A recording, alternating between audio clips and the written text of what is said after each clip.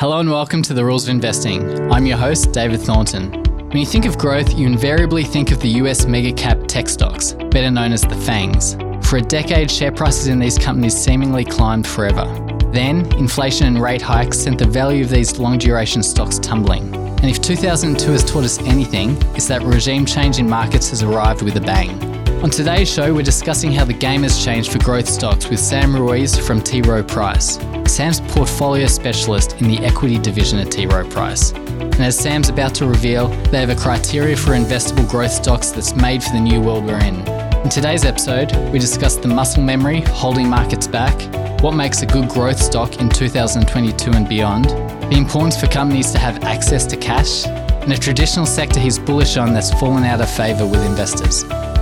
If you're an Apple Podcast or Spotify user, don't forget to subscribe to the podcast so you don't miss an episode. Or if you're a Livewire subscriber, hit the follow button at the bottom of the wire to get notified whenever we post new content. Not a Livewire subscriber yet? Head over to livewiremarkets.com. It's free to sign up and you'll get access to the leading investment minds from Australia and abroad. Sam, thanks so much for joining us on The Rules of Investing. Good to be here, David. We're starting to get, some positive signs that cost pressures are going down. Hopefully the inflation number will follow. If that happens, will the multiple bubble psychology return, or will investors proceed with caution with lessons learned? It's a really good question. So we've seen a bubble pop this year, a lot of comparisons back to the tech wreck. And you led not with what's the future outlook for some of these companies, for their margins, profits, cash flows, but the paradigm we have now with inflation and rates and if that continues. And I'll lead off with one stat I read that I think really made this clear in my mind. So we rolled forward to the end of September, just gone. The market's down around 20-25%, and we had basically 9 single trading days that can explain all of that downturn in markets. 7 of those trading days were the market's reaction to CPI. So I think that really tells you the market's trying to figure out, not necessarily on a company by company basis who's doing better or worse, but what's happening to inflation, because no one's called it yet and no one has any idea where that goes.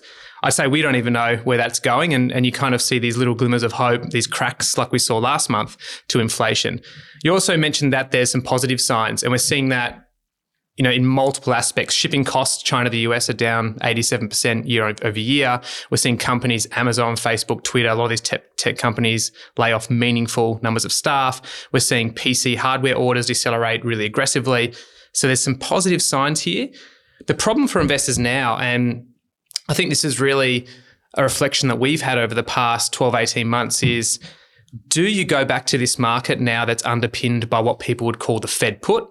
This continual market of rates compressing lower and lower. Effectively, there's no price for anything. What we sort of talk about when we reflect on this period is we went to this zone of half gravity where, as you often hear, interest rates are the gravity of markets.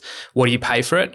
Unfortunately, as you go through to this next phase of markets, we think that it's more likely we go into a more valuation constrained market, and what you want to pay for particular companies is something you have to be much more sensitive to. And one thing that I find astonishing is when you look at the allocations to ETFs this year, you can still see sizable multi-billions of dollars being allocated to some of these sort of NASDAQ, QQQ style ETFs, which tells me that investors are still stuck in this, if it's optically down 20, 30, 40%, buy the dip, and this is the way to make money. I think it's going to be much tougher from here. So do you think there will be any of that moral hazard left in the market where investors just think, we're going through this rough patch, but the Fed will come in like it always does and bail us out and it'll be happy days again? I think the Fed's telling us time and time again they're not going to do that. But there's a lot of people fighting that, and that's sort of the adage, fighting the Fed. I think this is where it becomes tough. And I mean, what we do, we're a long-only fund manager. We've got a part of the market that we think can really compound and grow faster over the long term. But there's a spectrum when it comes to investing. And what I would call the part of that spectrum that's been hurt the most are these speculative high growth companies, some, without profits or cash flows, or that are aggressively investing or reinvesting in their business at the cost of returning, that cash to shareholders. Is at the end of that, if you're not discerning between which of these companies are actually more sensibly going to grow, or the companies, there's so many examples here, the companies that might have extrapolated COVID demand and assumed that was forever, something like a Peloton, that, it's almost laughable in hindsight to think that we started to expect that the world was going to be content working out from your living room and socializing on a screen. And that company really aggressively overbuilt their manufacturing on the back of that. That's where I think we're going to realize when we look back that this normalization period post-COVID is going to be savage for a subset of companies. There will be some winners, but that makes it much harder.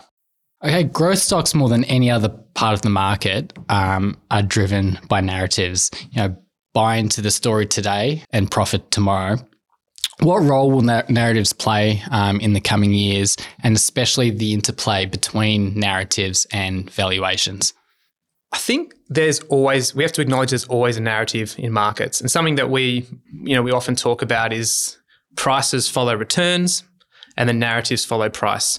And that's often why, as well, you have to think about market behavior, particularly in bubbles where we tend to overshoot in both directions. Because if you have a stock like Tesla up as much as it is, it doesn't have to be a stock, something like crypto up as much as it is, investors start to justify in their mind and sort of the concept of this fear of missing out. Why is it there? Is cryptocurrency effectively going to displace fiat currency? If you've got something like a Tesla, is Tesla basically going to take way more market share of EVs than anyone ever expected? Are they going to navigate this supply chain crisis seamlessly and have no hiccups in China or anywhere else that they're manufacturing cars? And that's where you really have to bring it back to the underlying fundamentals and returns of a business looking forward. That's why we saw a lot of stocks overshoot in COVID. I think that if I can bring that back to where we sit today, there's going to be a lot of opportunity, we believe, particularly next year, because you're going to have incredibly deep negative sentiment bring a lot of parts of the markets down in the opposite direction. And we've already seen that for a lot of companies. That I think there is going to be the biggest challenge for investors as we go into this next phase of markets, because I've already talked about investors have to be a lot more valuation conscious, and it's not sort of, all multiples to the moon, value stocks without profits. It's astonishing to me now in hindsight that some of these companies trading on 3 times sales with no profits went to 55 times sales, at their peak in the pandemic. And it's no surprise they've come back to 3 to 6 times today. But really from here, I think, and I'll probably say this a lot, I think that there's going to be a lot more dispersion from here, not just in your average stock, but what we've expected from mega cap tech stocks in the past, what we've seen from some themes that have pulled forward a lot of demand that maybe would have been earned over the next 5 to 10 years. That really, if you've brought that forward just in the past 2 years, what is your growth rate from here? And sort of have you eaten your lunch too early? Has too much emphasis been placed on projected market share with these companies in comparison to some of the other, fundamental metrics? I think undoubtedly people have thrown the acronym TAM around probably too much, total addressable market, and sort of that I'd say is probably a symptom of incredibly low rates where if we step back for a moment, there's a lot of talk about low rates, what that means for valuation. If you put that in your, as your discount model, if you put that discount rate into your discounted cash flows, obviously that's something where you can get whatever valuation you want depending on what you put in there. What we're going to see from here, I believe, is more focus on opportunity cost in the market. And effectively, while a lot of investors think about the absolute returns they can generate from stocks, there is a constant fight and competition for capital in markets. And I'll give you the extreme sense here. If you now can get a risk-free rate of 4 to 5%, that's going to suck a lot of money out of the market that would have been willing to pay much higher multiples somewhere else. If you had parts of the market that were in what people perceived as secular decline, like energy stocks, like bank stocks, a lot of that money that's just not going to flow there is going to flow naturally to whatever is growing. And a 20% growth rate, a 25% growth rate, even a 15% growth rate looks really good, and you're willing to pay more for that. there's a lot that's changed here now in terms of where the opportunity cost is providing better opportunities for investors. And that's where we're going to see a lot of this start to settle out over the next 12 to 18 months. With this multiple expansion, it's not just, what these companies are valued at. We were talking offline. You were saying how the fact these companies have such lofty PEs, that's fed into the whole ecosystem of the growth structure of these companies, and the way they're set up. Can you just take us through that? Yeah, that's a really interesting point I think we're going to learn more about over the next 12 months. So there are companies today that arguably may not be the companies they are or would have even been successful at all if it wasn't for the ultra low interest rate era that we had. Companies like Amazon, Netflix, even Tesla. What we've had the cost of money being so low that has allowed very aggressive investment in these companies and expansion. It's also allowed these companies to trade at very high multiples. Now, I'll pause there for a moment. A lot of these companies we're talking about, particularly the tech space, have actually delivered very strong fundamentals over this past decade. But there's a dynamic here where I'll give you one thing that we've been focused on a lot more is stock-based compensation in some of these companies. If you are a company that has paid staff when the valuation of your company is very high and you've paid them in stock, I'll use probably a far too extreme company, but you lure someone in saying, I'll pay you $1 million total comp, but I'm only going to pay you $100,000 cash, and you're probably happy to take a $900,000 per annum bonus in stock because our stock's never gone down and we've compounded 20% per annum. If you now have the flip side of that environment where some of these stocks are down 50, 60, 70, 80%, and you're an employee there, you're probably coming back to that company saying, I don't really believe in the stock you've been giving me. Give me more cash today. So the way that those companies finance themselves in the future, the way that they lure and attract talent in the future is going to change. Now, you might see increased layoffs and attrition in some of these companies. You might not. You might see them continue to aggressively chase staff with stock-based compensation and further dilute shareholders, which is a worry. Or you might see them expense that via more cash-based expenses, which means you effectively see that hit profits. You still maintain some positions in these big tech companies, Amazon, Apple, Microsoft, I think NVIDIA. Given all that we've spoken about, why not get rid of the lot of them? So that's a very good question. There is, I'd say, going to be very different paths that these companies take from here. And I will say that the market is far more discerning now in terms of not just the growth prospects of a company, but what they're doing to manage their expenses. And I'll give you a few examples.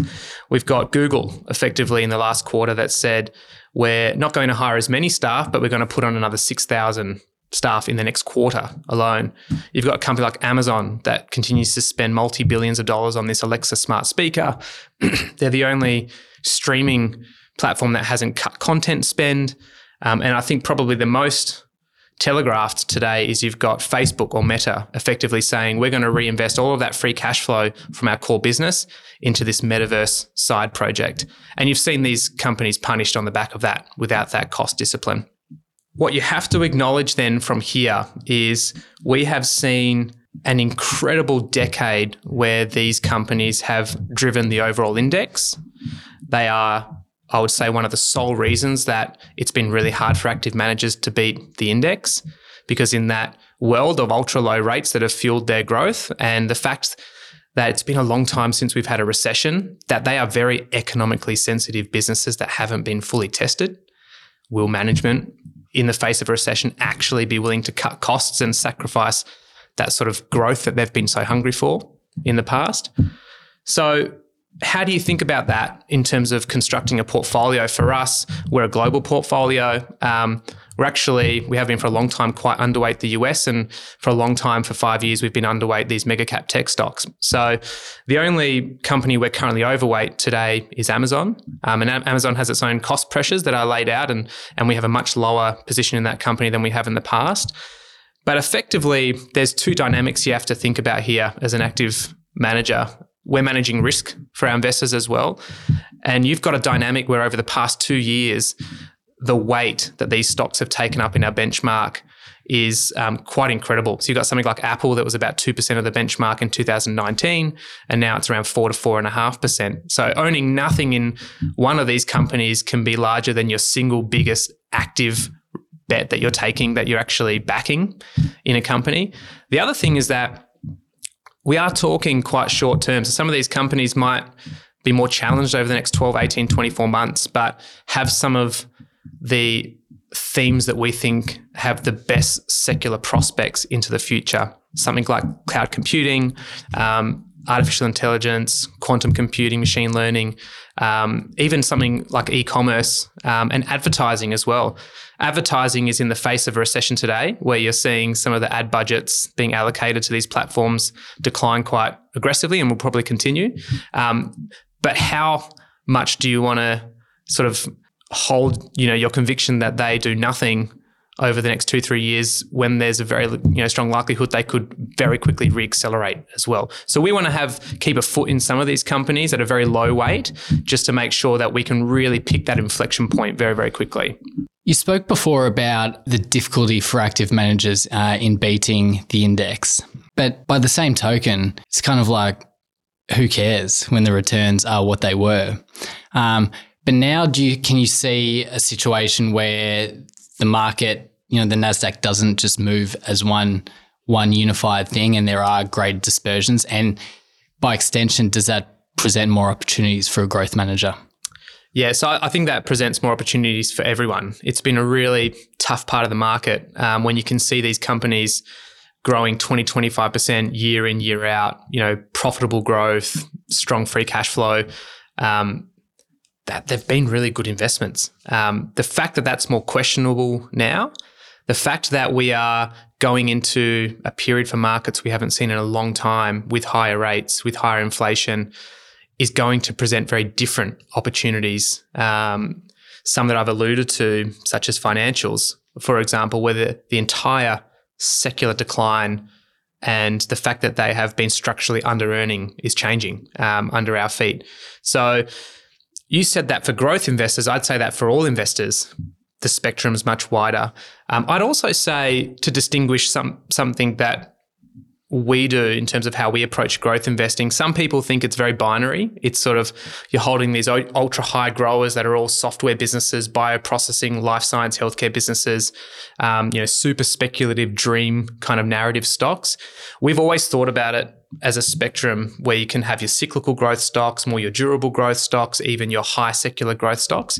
One thing that we've done is recognize that we don't think we're going to an ultra low inflation and interest rate world anytime soon. And there's some outcomes out of this pandemic that means we probably settle at a high level of inflation. So for us, we've actually, if you were to simplify the construction of our portfolio, we have since about April this year moved down from more of that high secular growth type companies, more to that durable growth, a bit more in the middle, understanding you need a bit more of that cyclicality and inflation protection in a portfolio. Okay, so what fundamentals do you look for in those cyclical growth and the durable growth companies? So I think that this is really interesting. Like, I'll give you a couple of examples where some of these cyclical companies that people might have never even attached growth to that. So purely cyclical, now cyclical growth. You've got a company like Nutrien that we're invested in, which is effectively a fertilizer. They do potash, which BHP, everyone closer to home, is probably very aware of that commodity. Based out of Canada, historically very, very cyclical, but as a result of the war, effectively 40% of the supply of this potash comes out of Russia and Belarus. And if you take 40% of global supply of a commodity out of the market at a time where we're literally staring in the face of a hunger crisis because we haven't got enough grain or fertilizer coming out of Eastern Europe, there is going to be a lot more demand for a structurally undersupplied commodity like potash, for example. Other examples, if you're thinking about higher interest rates and how you think about that within inflation, we can get interest rate exposure via a US retail trading platform or broker, Charles Schwab.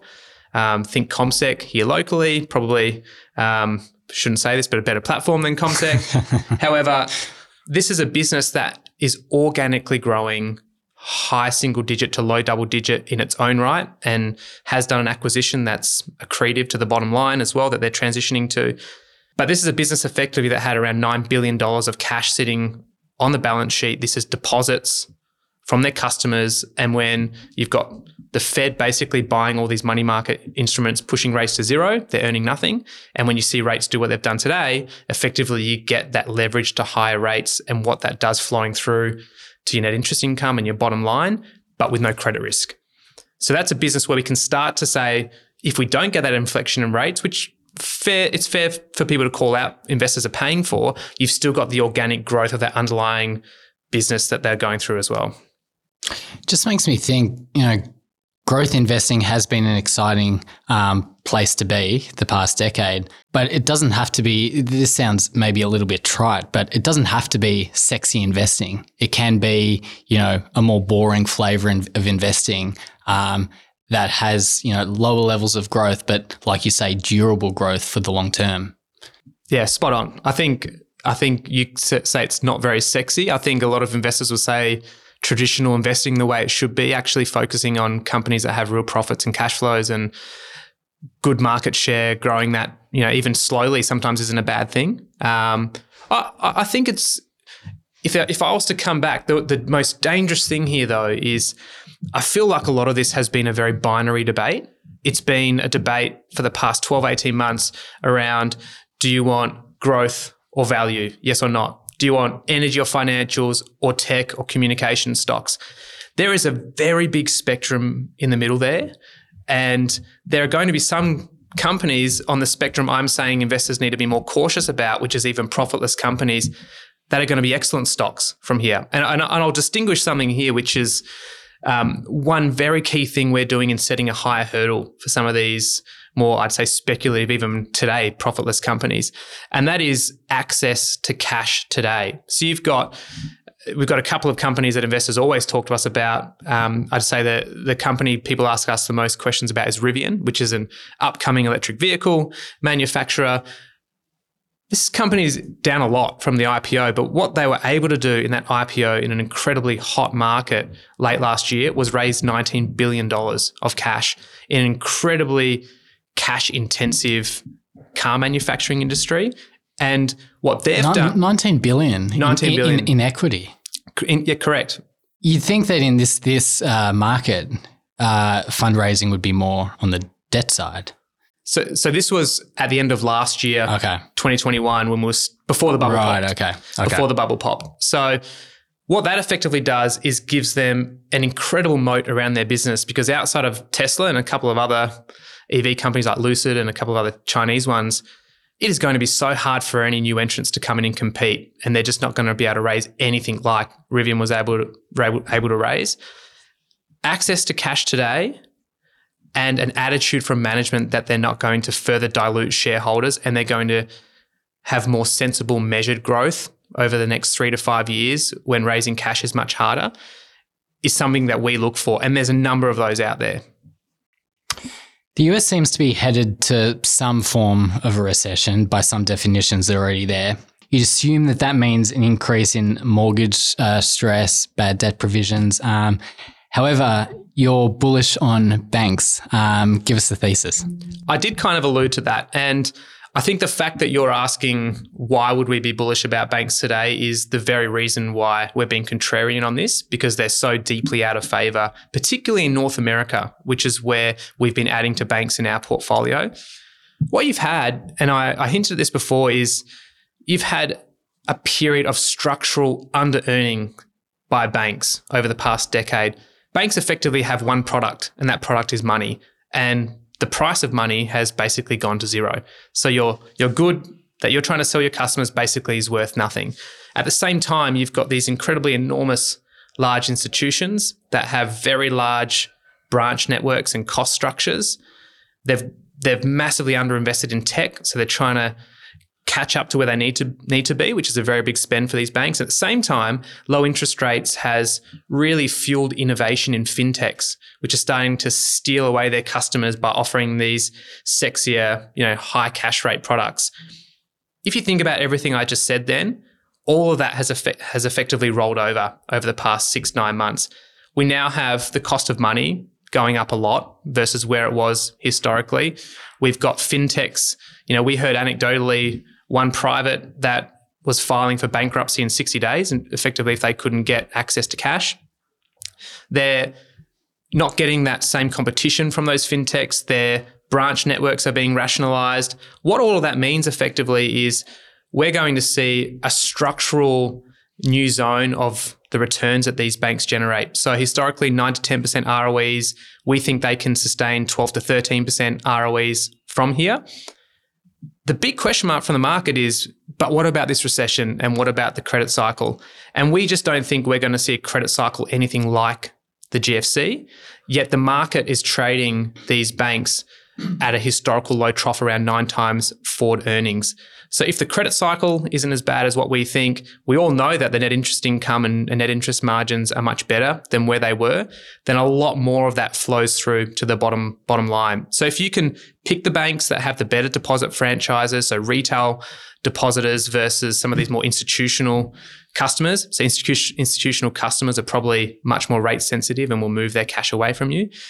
The right banks we think can double over the next 3 to 4 years. And if that happens, and if the market starts to believe that the credit cycle's not as bad and that we do see a structural new zone for where ROEs end up, that these banks will re-rate from these levels. Just looking at your top 10 holdings here, and for banks, JP Morgan Chase is the one. What makes them the pick of the litter?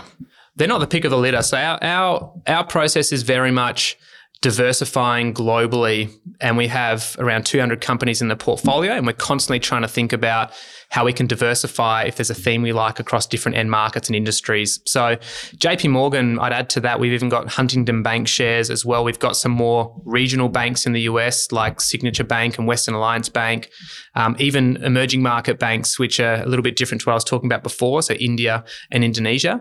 Also Brazil. You mentioned Brazil. Brazil. So our second largest position in our entire financials portfolio is one of these more speculative, high growth. I would have said profitless a couple of months ago. They've just turned profitable, Nubank, it's a fascinating story that's been able to grow their customer base since 2013 to 70 million customers, primarily in Brazil, but also expanding to Mexico and Colombia at the same time. So they're listed in Brazil. And they've also got a US listing as well. Let's tie this off. What other corners of the market are you guys interested in?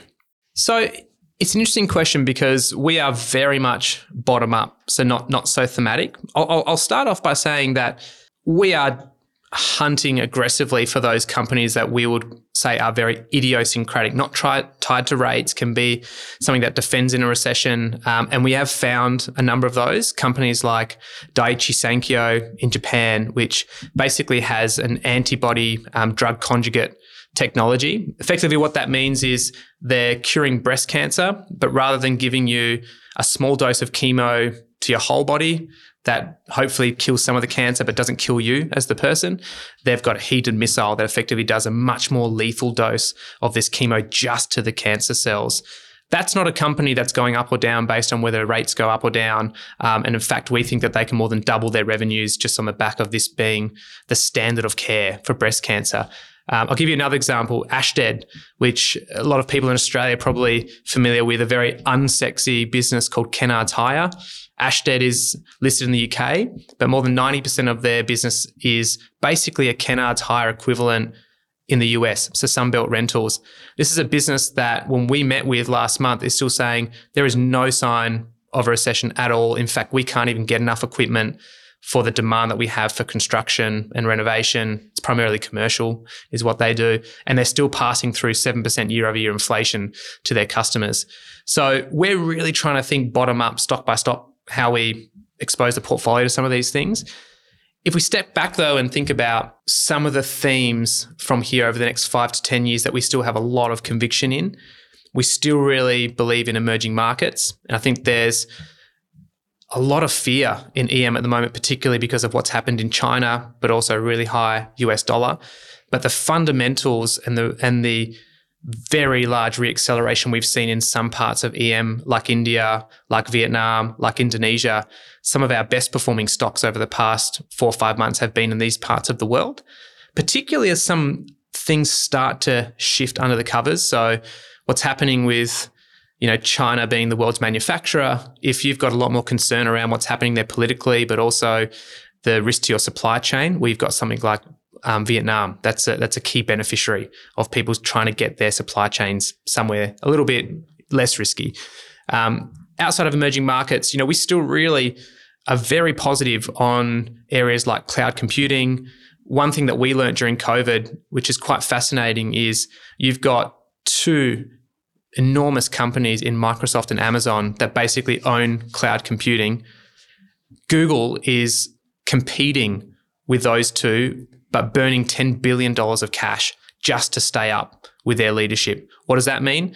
It's going to be impossible, if not incredibly difficult, for anyone else to ever enter that industry if Google itself can't even do that at a profit and needs to spend $10 billion to do that. So some of these themes, you ask, what are we still highly convicted in?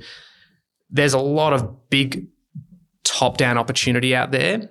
The problem, if we bring it back to exactly where we sit today, is how you time your run and you think about your horizon as we do have potentially higher inflation and rates for longer, as we start to go into this economic cycle where parts of these businesses are very economically sensitive to that cycle. But it's about how you sort of fish in between those where there will be some very unique opportunities. So I've made a little bit of a list here. So idiosyncratic, durable, high secular, cashed up, or with the ability to get cash, and then you got to time your run. You need to time your run always. Okay, Sam, we always finish with 3 favorite questions. I always ask the guests. Question 1, what's the one thing investors are getting wrong about markets today? I think we've touched on it already. I think a lot of investors are still thinking that the market is going to resettle back to where it's been over the last decade. And that is just choose a big company with the right end market and don't think as much about valuation, and the rest will take care of itself. And I'd say that if we don't see central banks come in with ultra accommodative policy and flush the market with liquidity, then the market, that concept of opportunity cost, the constant fight for money means that these companies will not re-rate or see the same valuations anytime soon. We'll eventually get to another bubble where I gave you the examples of profitless companies trading on 3 times sales in 2019, blowing out to 60 times sales. It feels like a joke in hindsight that we ever got to some of those levels. But I think investors need to recognize that from here, there's going to be a lot more prudence from the market. And I would actually say some level, it's a weird term to use, but some level of emotional scarring for investors, where if you've sat there and put, a big chunk of money in one of these stocks or crypto in November last year, you've lost a lot of money, and it's probably there's going to be a lot of water that needs to go under the bridge before you're willing to step in at those same levels. Question 2, could you share a story of a big win or a big loss you've had in your career? What happened? What did you learn from it? I think this is it's not going to be a stock that no one's heard of, which is the sort of the ones that we like to talk about more. But Amazon, I think, is a really good example of right now when we're talking about how investors need to be much more skeptical of some of these speculative companies. It's an example of you can still identify the exceptional companies and do very, very well. So we've held Amazon. It's the only company we've held consistently without selling since inception in 2008. It's up more than 50 times since when we invested in it. But this is a company where I mention it because today there's this intense debate, and I've even talked about it, where, be cautious about profitless companies. I'm saying don't avoid them altogether, but set a much higher hurdle. And Amazon's a great example of a company that was continually profitless, but reinvesting into very fruitful growth in that company, continually innovating, obviously getting to market leadership in the business that we all know today, particularly e-commerce and retail. But very smart management have an incredible ability to pivot and to find new areas of growth. So if you think about what's the most profitable areas of Amazon today, it's not this e-commerce unit. It's actually their cloud business and their advertising business. And they kind of got into cloud. They commercialized their cloud business a little bit by mistake, or sort of stumbled into that part of their business. And I'll throw out, that's the best company for us. And the lesson from that is sometimes you need to let your winners run. And sort of something you learn through growth investing is not trying to trade these companies, because the true growth businesses can continue to compound your wealth sustainably. And if you can compound that sustainably, the wealth generation on the other side is very large. But I would say another lesson from that is, and it's very recent, is backing really good management can sometimes be, the ultimate ingredient in success. So we throw out Netflix, which I think is an exceptional example of one of these companies in COVID that all of a sudden went, oh my goodness, we've completely saturated our market. Where's all the new subscribers gone? Did we really just bring forward a decade of future growth in just 18 months? And all of a sudden they've turned around and said, well, what do we do to reinvigorate this business? For anyone that didn't know, you can now go on for around a $6 or $7 monthly subscription with ads. And effectively, people thought that would cannibalize their business. But what we're learning now is that's actually going to re-accelerate subscriber growth and actually result in a higher per user average revenue. So that's just an incredible management team that's been able to solve for a problem and then get back to growth. So sometimes you also need to make sure you don't underestimate some of these very strong management teams too much.